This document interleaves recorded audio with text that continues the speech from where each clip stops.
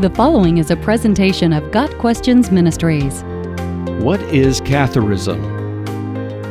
Catharism is a term used to describe a set of quasi-Christian beliefs held by a group of medieval ascetics known as the Cathars or Cathari, which means pure ones.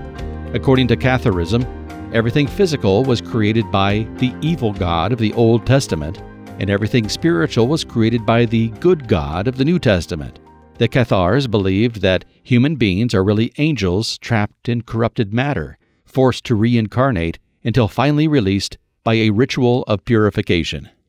One of the tenets of Catharism, which began in the 12th century, was a rejection of marriage.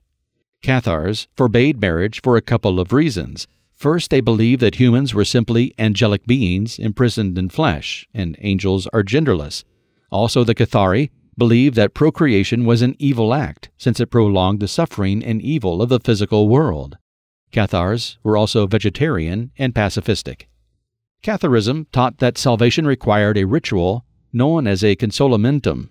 This was vaguely similar to baptism, with the addition of speaking in tongues and fasting. A Cathar typically observed the consolamentum as late in life as possible, since he believed any pleasure taken in the world after the ritual would corrupt his spirit and prevent him from ascending to heaven. Many Cathars undertook the consolamentum on their deathbeds, then voluntarily starved themselves to death in order to guarantee purity in the afterlife. Theologically, Catharism was dualistic. Biblically, Catharism is completely false, although the Cathars claim to be Christians. Scripture says that the same God who created the heavens and the earth is the one who came in human form for our salvation. Unlike Catharism, the Bible says each person is born and dies only once, has a human soul, and is saved by grace through faith in Christ. No ritual can save us, nor are all worldly things inherently evil.